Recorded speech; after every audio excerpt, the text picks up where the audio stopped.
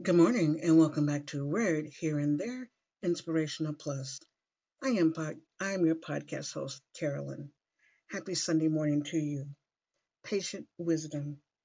A man's wisdom gives him patience.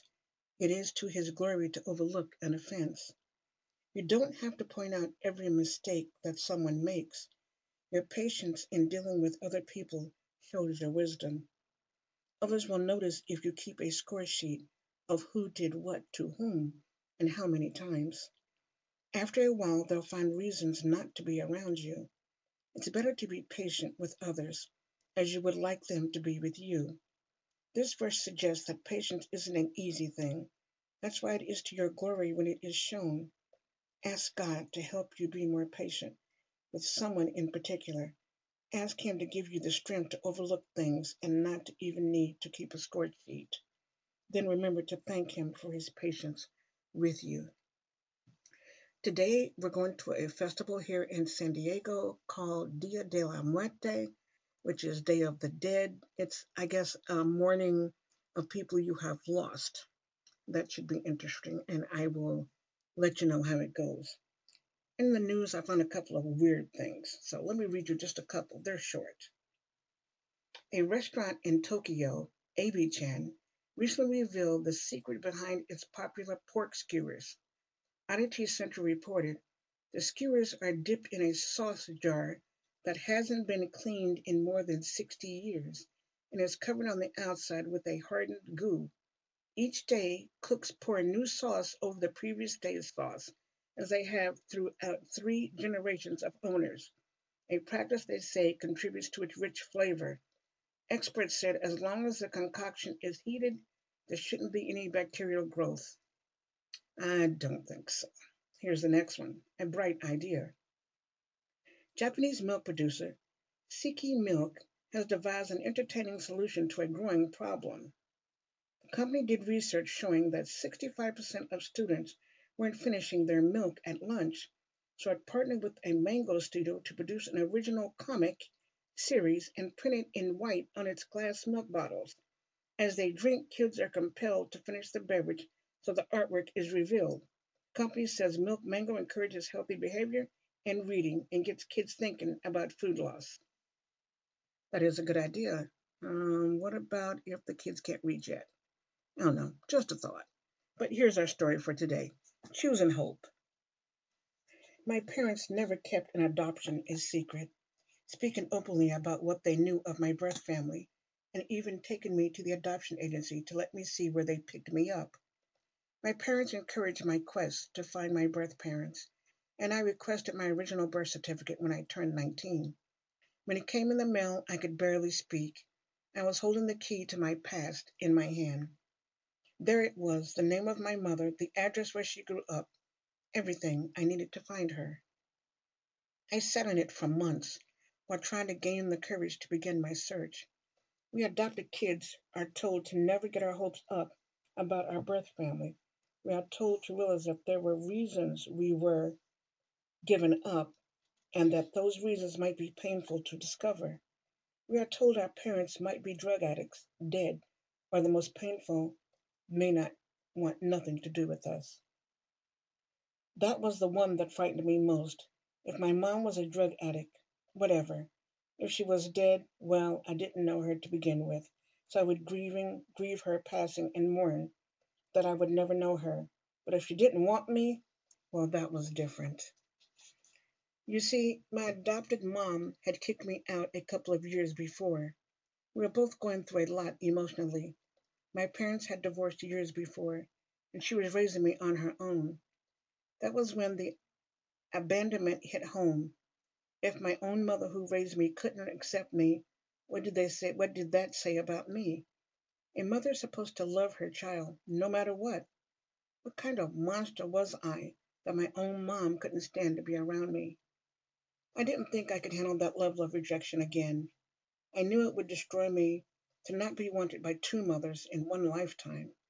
One might ask, your birth mom already gave you up. Did you not already feel abandoned by her? My birth mother was 14 years old when she had me. She was a child herself. I couldn't imagine being faced with pregnancy at that age. especially in her case, where she didn't know she was pregnant until the day I was born. I didn't resent her for giving me up, but I just couldn't bring myself to try to find her. The rift between my adopted mother and me had compounded the trust issues I already had. I also had a stepmom in the picture, which only confused matters further for me as my dad became more and more involved with a family that I didn't consider to be my own. Eventually, though, my curiosity won out over my fear. I just had to know, for better or worse. So I began searching internet databases. Numerous Google and Facebook searches brought many people to my attention, but none of them looked like me or matched all of the descriptions I had on my birth mom. Then one day, I was absentmindedly searching Facebook for her name and a new face appeared.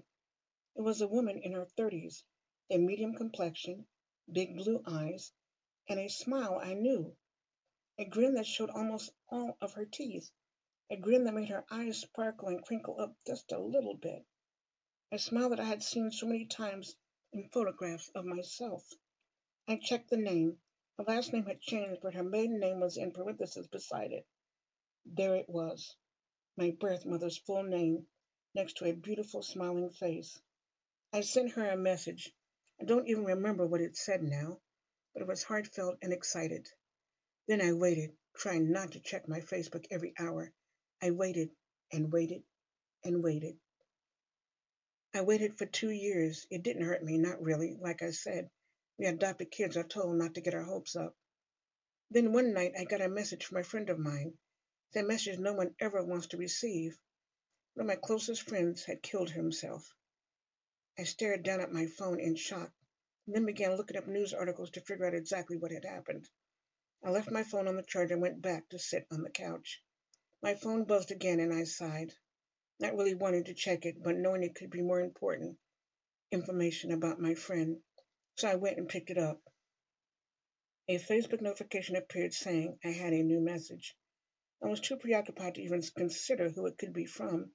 I opened it and for a second time in an hour, I stared at my phone in shock. It was from her. Since we weren't friends on Facebook, the message had sent her had been moved to an alternative box. She had just found it. I read it and burst into tears. She spoke of her love for me and how she had thought about me every day since making the decision to give me up. She told me the whole story and welcomed me to come and meet her family, my family. Within hours, I had a message from the oldest of my younger brothers. We are only a few years apart, and we speak with startling similarity.